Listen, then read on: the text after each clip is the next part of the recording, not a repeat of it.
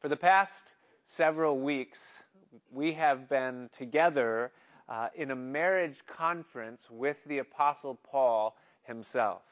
As in 1 Corinthians chapter 7, he is answering a question that was asked of him by the church that was in Corinth concerning these things that pertain to specifically Christian marriage.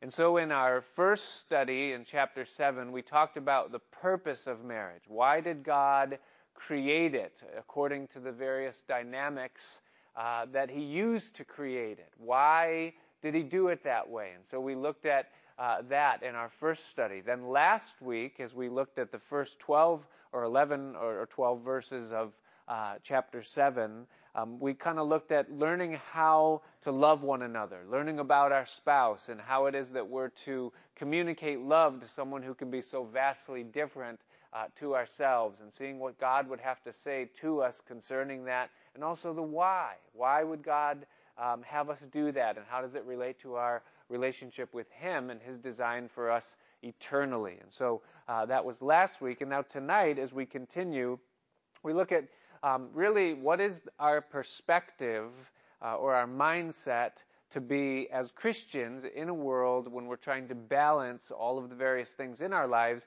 What context does marriage have in the grand scheme of what we're called to be before the Lord? And so that's kind of where Paul goes from here. And now where we left off was with a reminder that divorce or the ending of a marriage is an offense to God, except and unless, in the case, of course, that there is adultery. That is the one place that God does allow for divorce in the whole thing. Now, one of the things that I love about the Lord, and I'm sure that you do too, is how competent He is to deal with complicated things.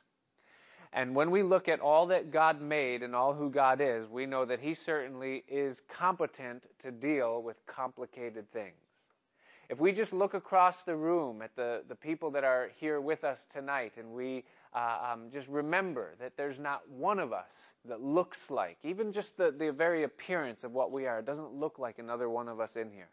That as many people as there are in the world, and as many people as there ever will be in the world, there's no two of us that look exactly alike. That God is so creative and so vast in His ability to do things that He's able to make it so unique. And that's just on the very surface. But then you get underneath the surface and you look at the way a person is wired and the way that they think and the way that they move. And you have a whole new invisible world of complication that God alone understands and can untie and comprehend. And then it goes beyond that, and you consider even within the creation itself. And you look at the various systems that God has made and the things that He has made and things that are visible and invisible. And then you think about the spiritual things that we can't even comprehend, the relationship between heaven and earth and how those ties are together. And I mean, the more you grow in Him, the more you realize how big He is, and you realize how in control He is, and that He's able to deal with incredible things. But you just look at one individual life, just you, right here, right now, and you think about how complex you are. I mean, we're so complex that we don't even understand ourselves. But yet God understands everything about us, infinitely more than we do about ourselves. And that's complex, that's complicated. But now, what God has done is He's made it so that we're going to join our complicated life to another complicated life. And now you have compound complexity. Because you've taken all the complications of one life, added them with the complications of another life, and you make the two one. And if two people, just two individuals, can never be the same, then that means infinitely more so, listen, two marriages can never be the same. That because two marriages are made up of two individuals that are unlike anybody else. And so what that means is that now if you have two marriages or four marriages or however many marriages are represented here tonight, you have that many various factors that go into making that marriage what it is, making it complex as it is, making it as difficult as it can be or as glorious it can be. And there's only one being in all of the universe that can sort all of that out. And guess what? It's not you. or me. It's God.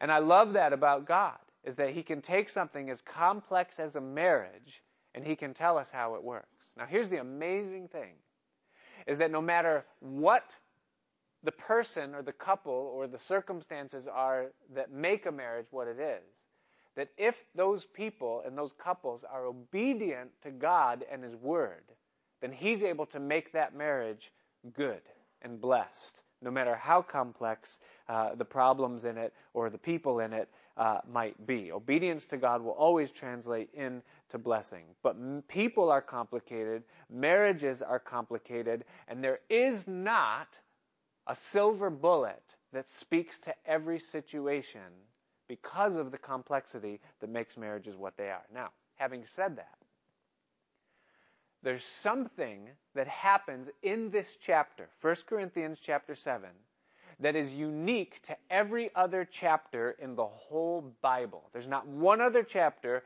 from Genesis to Revelation that does something that takes place in 1 Corinthians chapter 7 more than once, and that is this.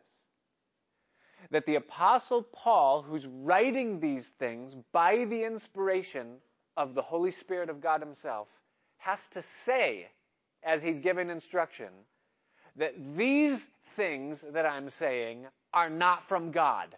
These are from me. And then to say later, these things that I'm saying are absolutely from God and not from me. And you think about it, that never happens anywhere else in the entire Bible but here in 1 Corinthians chapter 7. And you say, well, why in the world is that? Why does God even allow something like that to be spoken in that way? Here's why.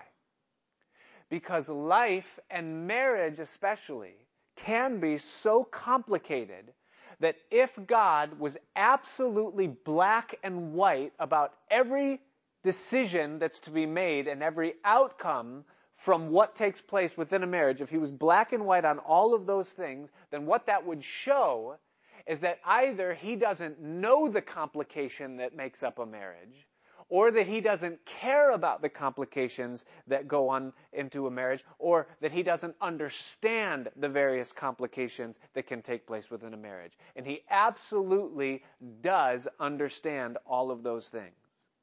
And because no two lives and no two marriages and no two situations are alike, there are things and times when there are principles and precepts that God gives that are ideals, but God knows absolutely that there are times that those principles, precepts, and ideals are not the right answer. And so God, in his wisdom, gives to us what is best, but he doesn't lay upon us a black and white wherein we would walk around in condemnation because we failed to follow up with the ideal because of the complication that goes into our marriage. And so all that to say is that because of those complications, God doesn't want us to walk around in condemnation where he knows we're apt to fail. But he also wants us to know what is right and what is the ideal. So Paul begins in verse 12, where we resume, with one of these such occasions where he says to the church, he says, but to the rest. And now what he's going to speak to are married couples. The rest that he's speaking to here are married couples where there is one part of that marriage that is saved and the other part is unsaved. So you have an unequal yoke in the situation. Who he's speaking to? A saved wife of an unsaved husband, or a saved husband that has an unsaved wife. He says, to the rest, speak I, not the Lord. In other words, this is a gray area. That what we're walking into now when we talk about a marriage like this is we're talking about an area that is so complicated that if I give to you a black and white, somebody's going to get cut in pieces here. And I don't want that to happen. So you got to understand something, is that this is the ideal, but he says this is the opinion of someone filled with the Holy Spirit of God that knows a thing or two about life. But it's not always going to work out this way. He says, to the rest speak I, not the Lord. He says, if any brother has a wife that believes not, and she be pleased to dwell with him, meaning that she doesn't want to end the marriage, even though he's a fanatic, born-againer, fundamentalist, Bible-thumping, pain in the neck, but she wants to stay for whatever reason, he says, then let him not put her away. Don't divorce her if she wants to stay. And the woman which has a husband that believes not.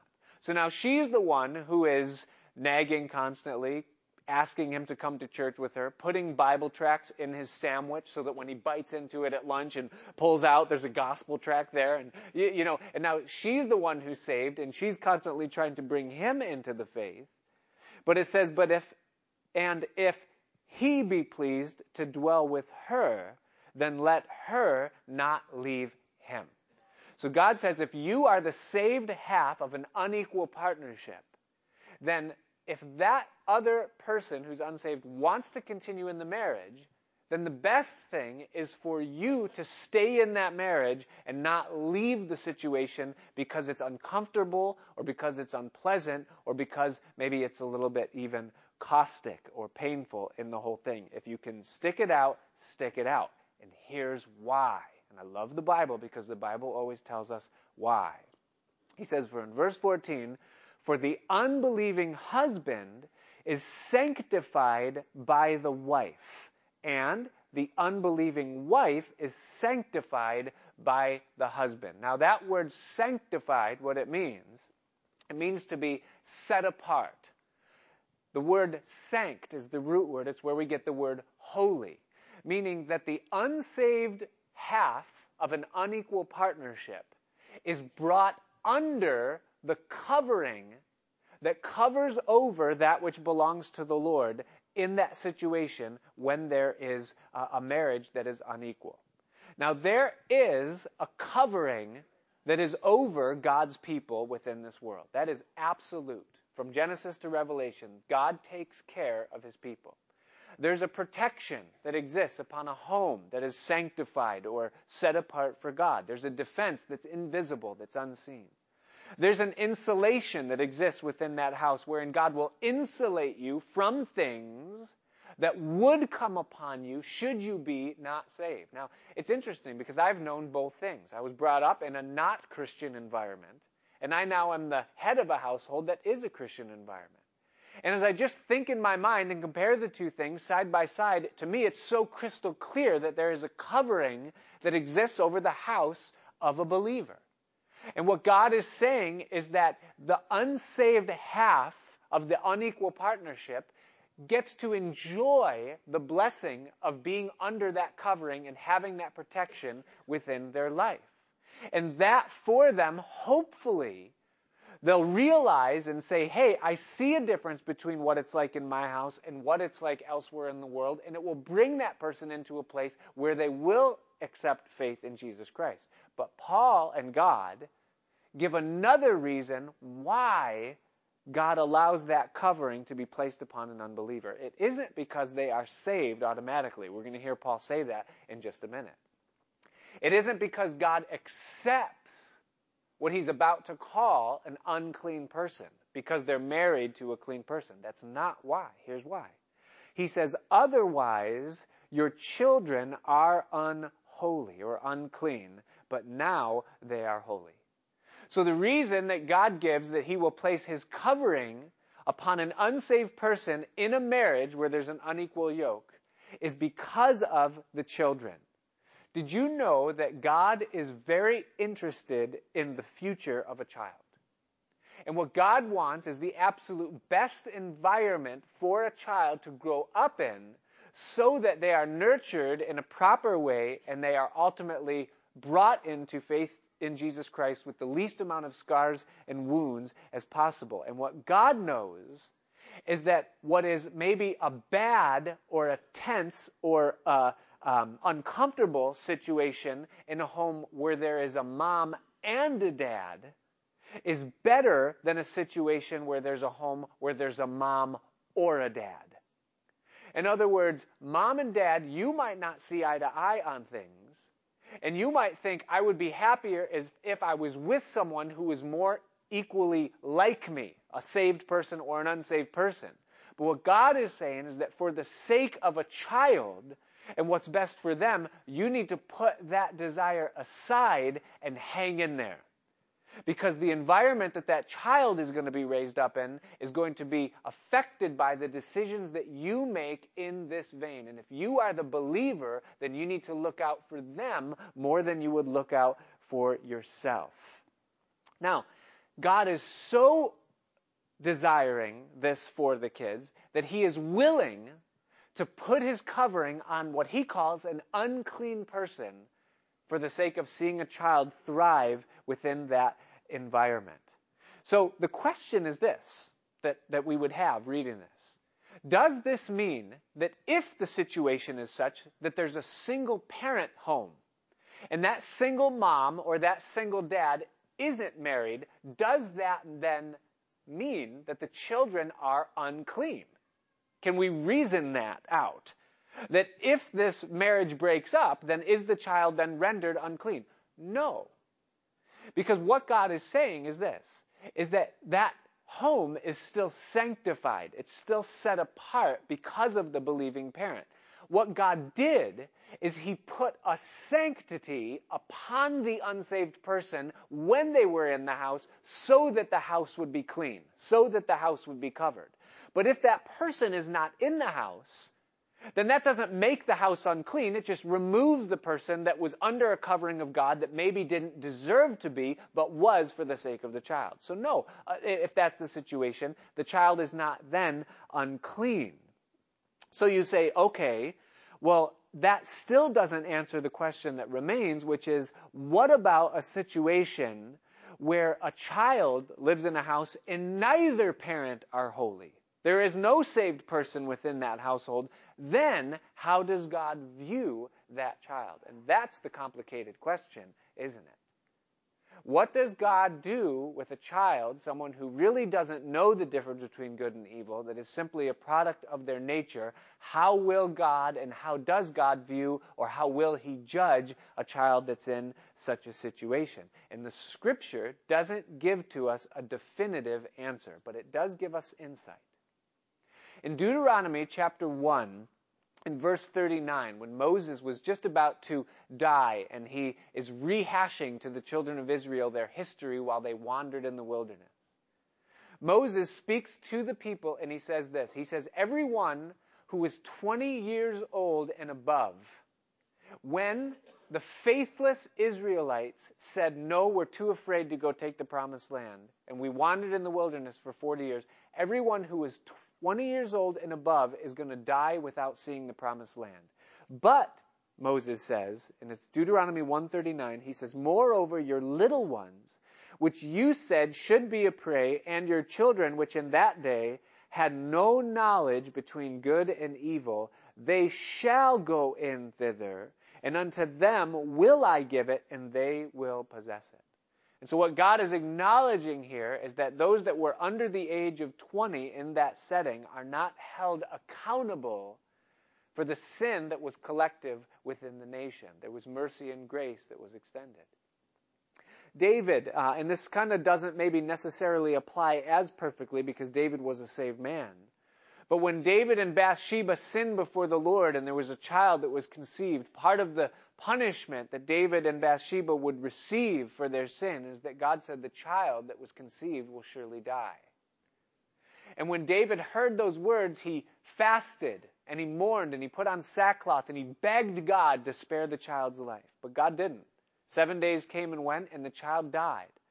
And as soon as the child died, David stood up and he anointed his head and washed himself and he began to eat food. And the people were confused and they said, why did he fast and mourn while the child was alive and now the child's dead and he seems okay? And David gives the reply. He says in 2 Samuel 12:23, he says, but now he is dead, wherefore should I fast? Can I bring him back again? I shall go to him, but he shall not return to me. So even the child that was conceived in an unclean situation was seen by God as innocent and was taken into heaven. When the prophet Jonah was called to go to Nineveh, which was a completely godless society, there was nothing in it that was righteous at all. And they were so vile that Jonah himself didn't want to go. You know the story. God had to ordain some special circumstances just to get him where he was supposed to go. But Jonah was upset because the men of Nineveh repented when they heard his preaching. And he was angry with God. He said, God, I don't want these people saved. Do you know what they've done to our people? They don't deserve heaven. They should die. And God's reply to Jonah at the very close of the book, when Jonah was wallowing in his misery because of what God did in sparing them, God looked at Jonah and he said these words. He said, and should I not spare Nineveh, that great city, wherein there are more than 120,000 persons that cannot discern between their right hand and their left hand, and also much cattle. And so what we learn is that God is very much concerned with not only the welfare, but also the justice that will be meted out to a child or someone who's under the age of understanding what the difference is between good and evil. And so what happens to a child where both parents are saved? I can't tell you with absolute certainty, but what I can tell you is this, is that in Revelation chapter 19, verses 1 and 2, when all things are said and done, and things are set right there where they're supposed to be, and all of the redeemed are before the throne of God in heaven, and we can see all things and understand all things that God has done, the words that will come out of our mouth in that day are, righteous and true are your judgments, O God. Meaning we will look at the way he decided in every situation, and we will say it was absolutely right.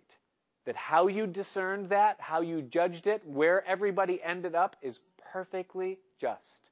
There's not one shred of injustice or unfairness or perversion in the way that you worked through those things.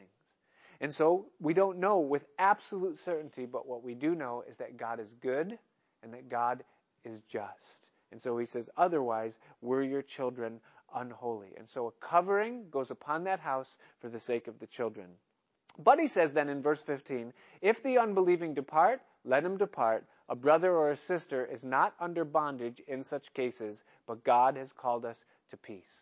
So if the unbelieving half of that uneven partnership wants to leave, Paul says you are perfectly free in that instance to let them go, to not try to, you don't have to hold on and save it. And here's why, verse 16. For what knowest thou, O wife, whether you will save your husband? Or how knowest thou, O man, whether you shall save your wife? Meaning this, is that you do not have power at the end of the day to control the outcome of that unsaved person's eternal destination. You can give a good testimony, you can live the right way before the Lord, but you cannot save their soul. That is completely up to God, and he does not keep you on the hook for what is the outcome in that. And so God says you're not under bondage in such cases. Now, it's interesting that this is one of those areas where Paul says, I'm giving my judgment, but I am not going to attach the signature of Christ to this. And the reason for that is because there is so much complication when it comes to marriages in these types of situations. And you could have abuse, and you can have neglect, and you can have a situation where you have a saved and an unsaved person where it is so absolutely unpleasant that it becomes almost impossible for the saved person to endure under those circumstances.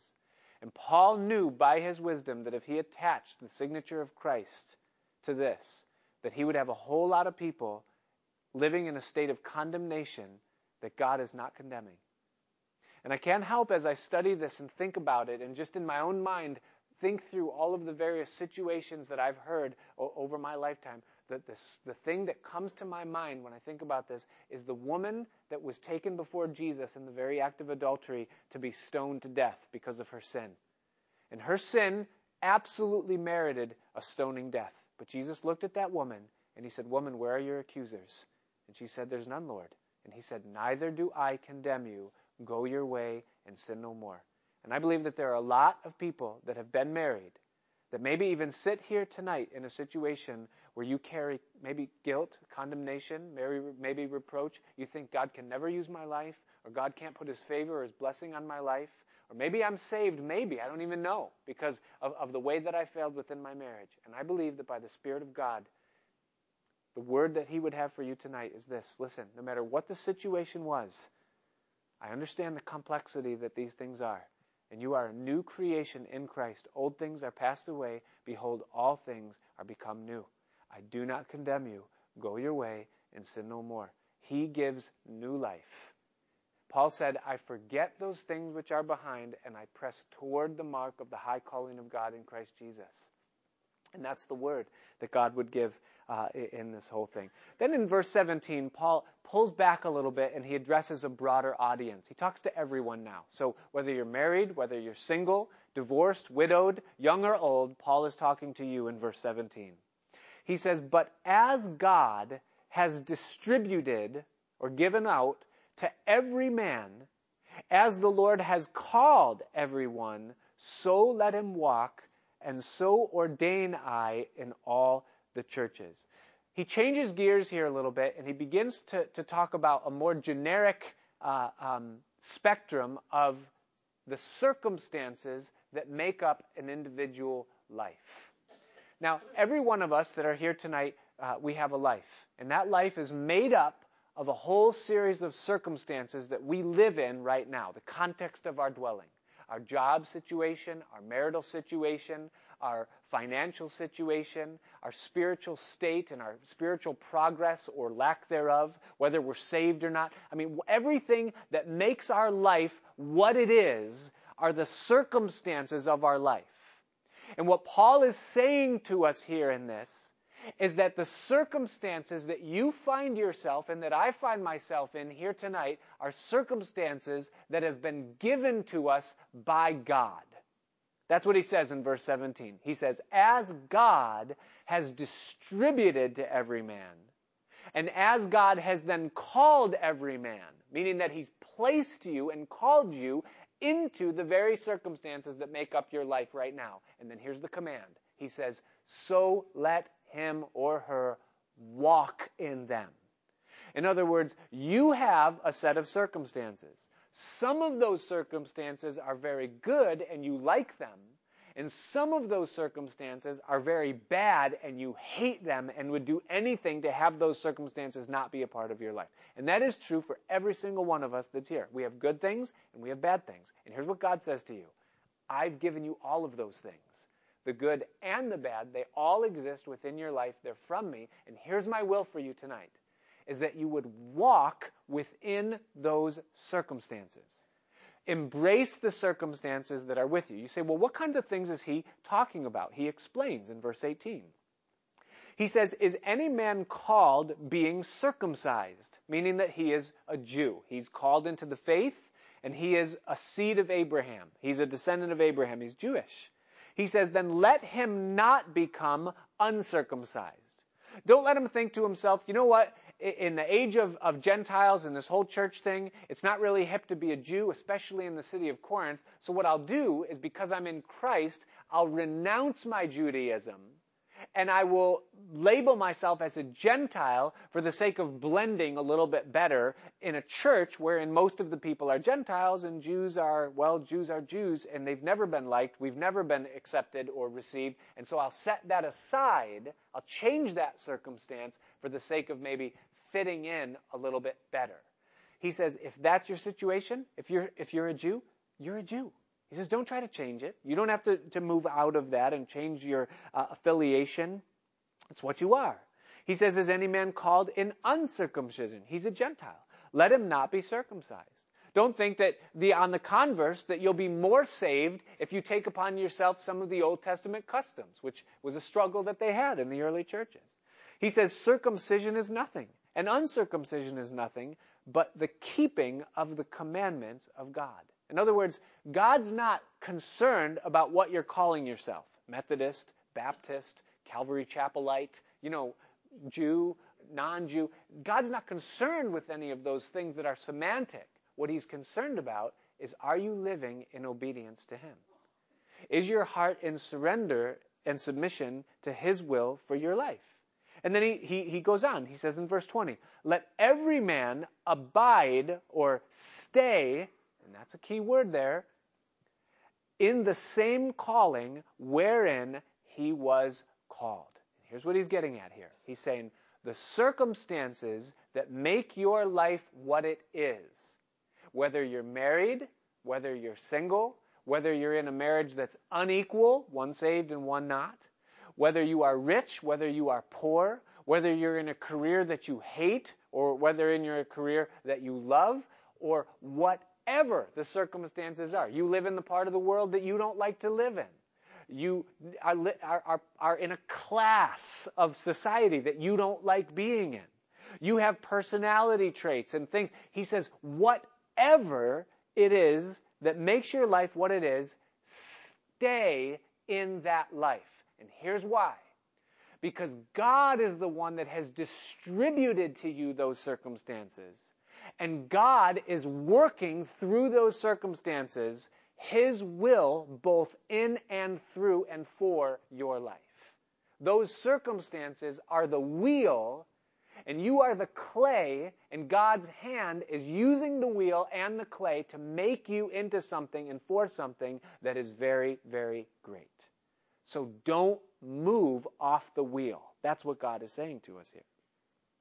One of the things that struck me a long time ago as a Christian when I was reading through the life of David, and the life of David's always inspiring to see how God took someone and made him into what God made David into. And one of the things that struck me that has never left me, it's been a guide to me and a help to me my whole Christian experience, is that when the prophet Samuel first came to young David and dumped the horn of oil on his head, signifying that he would one day be the king. By the way, he did not tell him, at least according to the scripture, he did not tell him that the purpose of that oil was that he would one day be the king. He came to him, he dumped the oil on his head. The message that David would receive is that God's got a plan for you. And that day Samuel turned around and he left. He told Saul that he would be a king. Bad idea.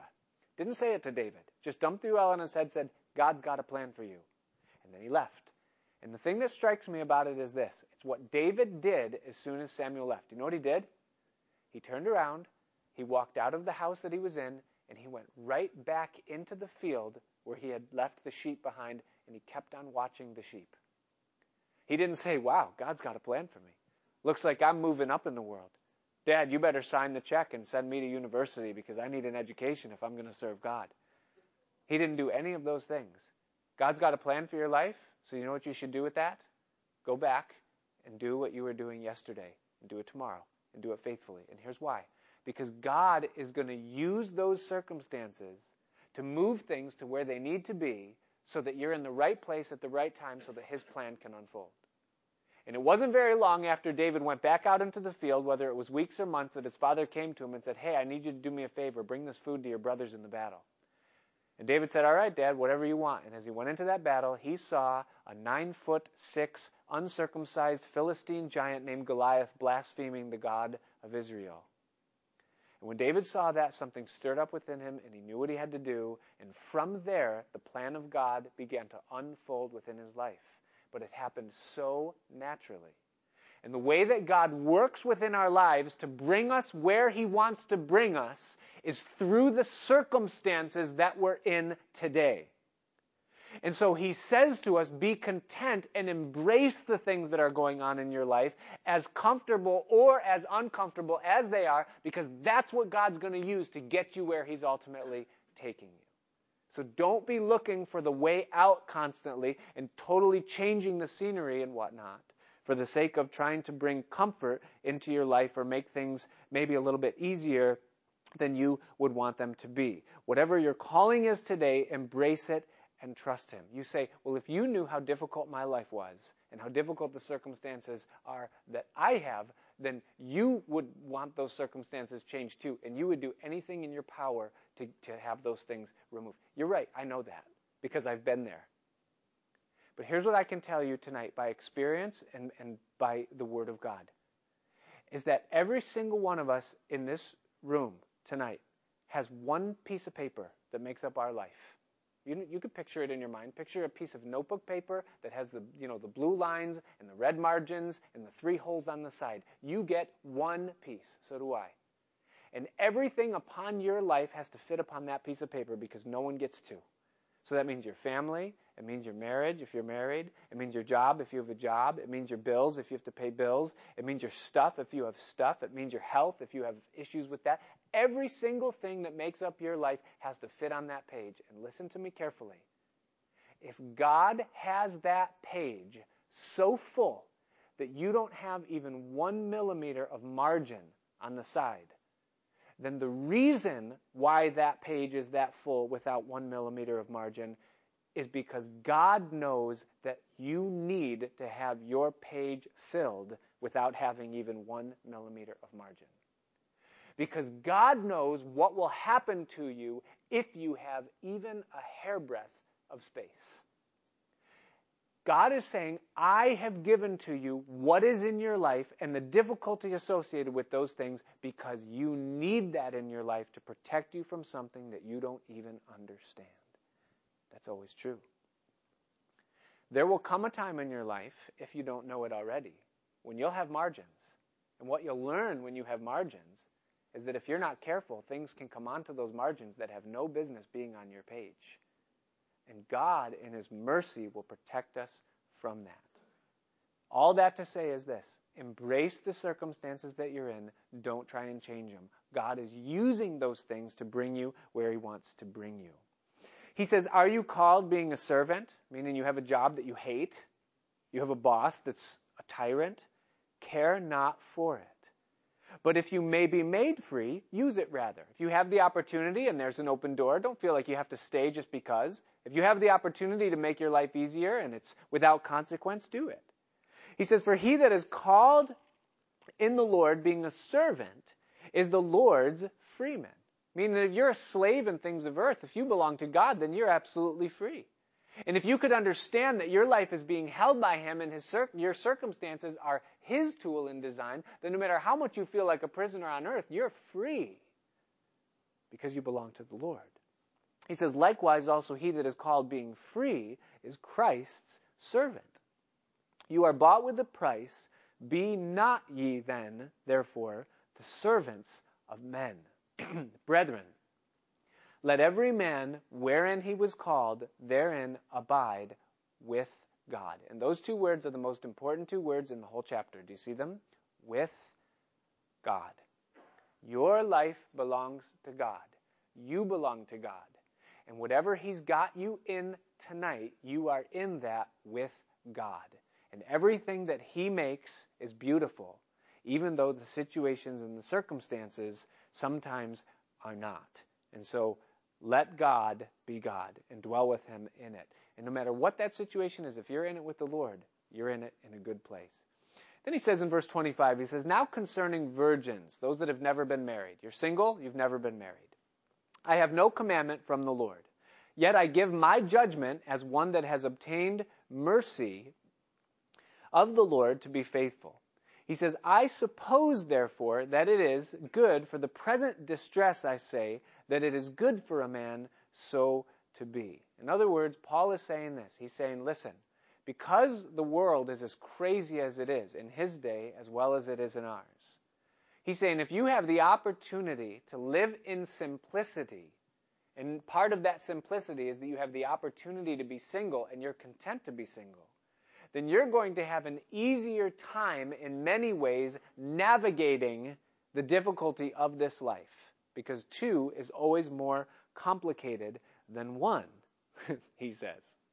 And so Paul says it might be easier for you to if you have that opportunity to live that way. He doesn't say it's better. He just says that it's good for a man so to be within it. Now, Jesus said, and it's one of the most well-known things that Jesus said, he said, seek first the kingdom of God and His righteousness, and all these other things will be added to you, right? The key to life, or the highest priority that tends to life, is that we would put God first in all things.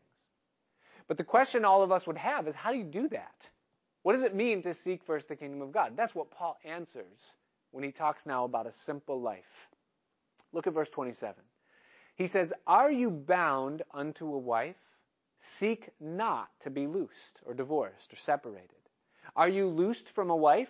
Seek not a wife. But, and if you marry, you have not sinned, and if a virgin marries, she has not sinned. Nevertheless, such shall have trouble in the flesh, but I would spare you. The answer to that question, how do we seek first the kingdom of God? As I already stated, It's don't try to change your circumstances. Whatever circumstances you're in right now, just be content within those circumstances and let God navigate and move things the way they're supposed to be. Keep your mind and your eyes on Him. There was a time years ago now. I was working in Manhattan, and it was a day in the middle of winter when it was like, in that really sub-zero temperature range. And I was walking across a breezeway that connected two buildings about 14 stories up, and the air coming off the Hudson was just kind of piercing through, and it was like probably one of the most miserable moments of my life that I can remember. And the circumstances at that time that made up the whole were so dark, and things were just so dark that there was just no hope, and there was no seeing past where I was. And there was a moment while I was walking across that breezeway on this new construction that there was just temporary protection that was up on the two sides of it, and you could walk pretty close to the edge, and you could look down below. And for just a split second, the thought came into my mind that I would be happier falling off of the breezeway than I would walking successfully over to the other side. And I thought, that just sounds really good right about now, just feeling this air and being in this situation. And just for that split second, I wouldn't say that I was suicidal or that there was even a chance that I would do that. None of that was true at that moment. But what I'm saying is that there was a moment where things seemed so hopeless in my life that seemed like a better option than to continue. And I think that every one of us at some point in our life, we come to something like that, where things just seem like no matter how things fall out, I can't see any good in the future. It's just the whole thing just looks very, very, very, very dark. But from where I am today in my life, years on the other side of all of that, if that had happened, and if that was my last day upon the earth by my choice because I jumped or fell or whatever the case is, then I would have forfeited a world of good that God has since brought into my life, and a world of hope. Suicide is checking out of God's process of bringing you to good things if you're a child of God. And I would submit to you that to change circumstances that God has ordained within your life is suicide of blessing. It's killing something that God is preparing for your future. And that's true of divorce. It's true of quitting something that God wants you to hang in there and hang tough in the whole thing. Don't do it. Be content where you're at and trust God that He's going to work it out for His good and His glory in the long run. And so don't change your circumstances. Then he says this in verse 29. He says, "But this I say, brethren, the time is short. It remains that both they that have wives be as though they had none." Now that does not mean, men, that you are free to go, looks like racquetball every night for me, because I'm supposed to be as though No, that's not the idea. He's saying the point is this, is that don't make life all about your marriage, whether it's good or whether it's bad. Live for the Lord. He says, they that weep as though they wept not, and they that rejoice as though they rejoice not. Paul says, don't be so concerned about your emotions, how you're feeling, how you're doing. Don't be concerned with it. And then number 3, he says, and they that buy as though they possess not, and they that use this world is not abusing it, for the fashion of this world passes away. If you go tonight to Barnes & Noble booksellers, or if you log on to your Kindle or your tablet that you read books on, and you log on to or go look at the bestseller list, I guarantee you that tonight on the bestseller list, in the top 10, you will find 3 books. One of those books will be How to Have a Better Marriage or Better Relationships. One of those books is going to be about how to have financial freedom or to better your economic or financial situation. And the third one is going to be how to be happy, or how to make your life or your quality of life a little bit better. One of those 3 books, all 3 of those books rather, are going to be on the bestseller list. And that is true every single day of yours and my life, is that those 3 books will exist. Because the whole world is looking for ways to improve the quality of their relationships, improve their economic standing, and improve the way they feel about themselves. And the Apostle Paul saves you a whole lot of time and a whole lot of money in one verse by saying this. Here's how. You want to know how to be blessed in your marriage? Stop making your marriage the focus. You want to know how to improve the state of your emotions? Stop thinking about how you're feeling and constantly worrying about your state of things. And if you want to know how to do well and how to be content in this world that is so materialistic, stop worrying about possessions and obtaining and acquiring. Get your eyes off of yourself and off of this world and fix your eyes on Jesus Christ and on the kingdom that's to come. And what you're going to find is that all these other things are added to you. It's wisdom from the Apostle Paul. Fight not to let life become about things in the here and now. And then he goes on in verse 32 to give to us the third piece of advice on how to seek first his kingdom. He says this. He says, "But I would have you without carefulness or anxiety. He that is unmarried cares for the things that belong to the Lord, how he may please the Lord. But he that is married cares for the things that are of the world, how he may please his wife." There's an automatic complication of life that comes with marriage. He says, but he that is married, verse 34, there is a difference also between a wife and a virgin. The unmarried woman cares for the things of the Lord, that she may be holy, both in body and in spirit. But she that is married cares for the things of the world, how she may please her husband. And this I speak for your profit, not that I may cast a snare upon you, but for that which is comely, and that you might tend upon the Lord without distraction. Here's what Paul's saying in a nutshell in the real world. He's saying this, is that if you can live inside circumstances or without circumstances that create anxiety, do it. If it's a gift of God that he's given you to remain single, then embrace that and take it as a gift from God. If you have the ability to live without debt and all of the complication that comes from debt, then do it.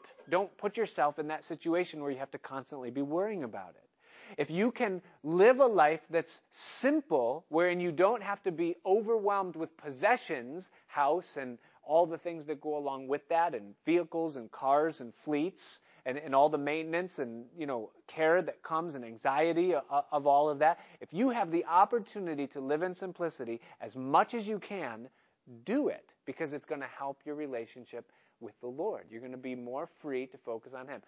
We used to listen in the car with the kids when they were smaller to Jungle Jam and Friends. Maybe you've heard that before. It's quite entertaining, even for adults, But there was a song that they used to sing that has been a guide for me my whole life since hearing it. It's this. The more you have, the more you have, the more you have to take care of the things you have. You're laughing because you know it's true, right? And essentially that's what Paul is saying, is that the more that you have in your life, the more you have in your life to take care of the things that you have in your life. And as good as those things are, there is a place where they begin to choke out the things that are the most important in this life, and that is our preparation and attention to the life which is to come. And that is the life of the Lord. Now, there is no life that is without circumstances.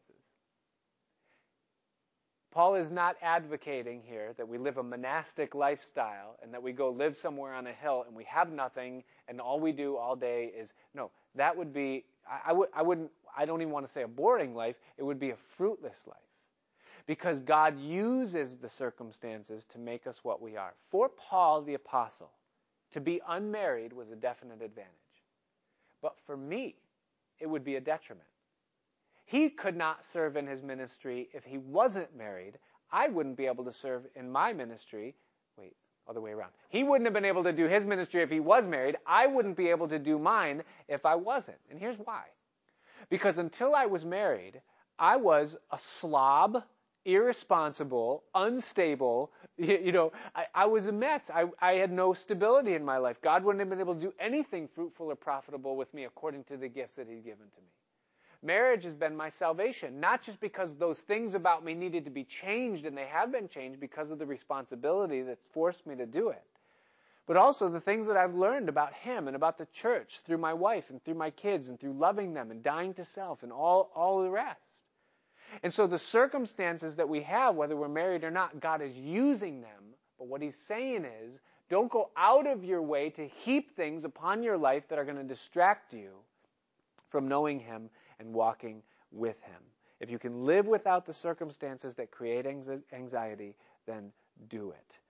And so for Paul, that looked like one thing. For us, it will look like something else. He says, but if in verse 36, any man think that he behaves himself uncomely or in an improper way toward his virgin, if she pass the flower of her age and need so require, let him do what he will. He sins not. Let them marry. Now, this is a tough verse.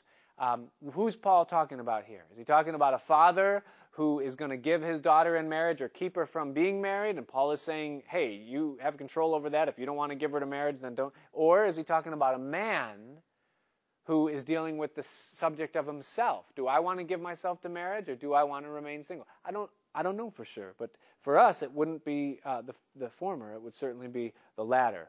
He says, nevertheless, he that stands steadfast in his heart, having no necessity, but has power over his own will, and has so decreed in his heart that he will keep his virgin, or his virginity, depending on how you read it, he said, he doeth well. Meaning that if you are in a state in this world where you are not burning and you can contain yourself purely and live in a single place, he says, you will not regret that in your later life. He says, however, verse 38, so then he that gives her in marriage doeth well, but he that gives her not in marriage doeth better.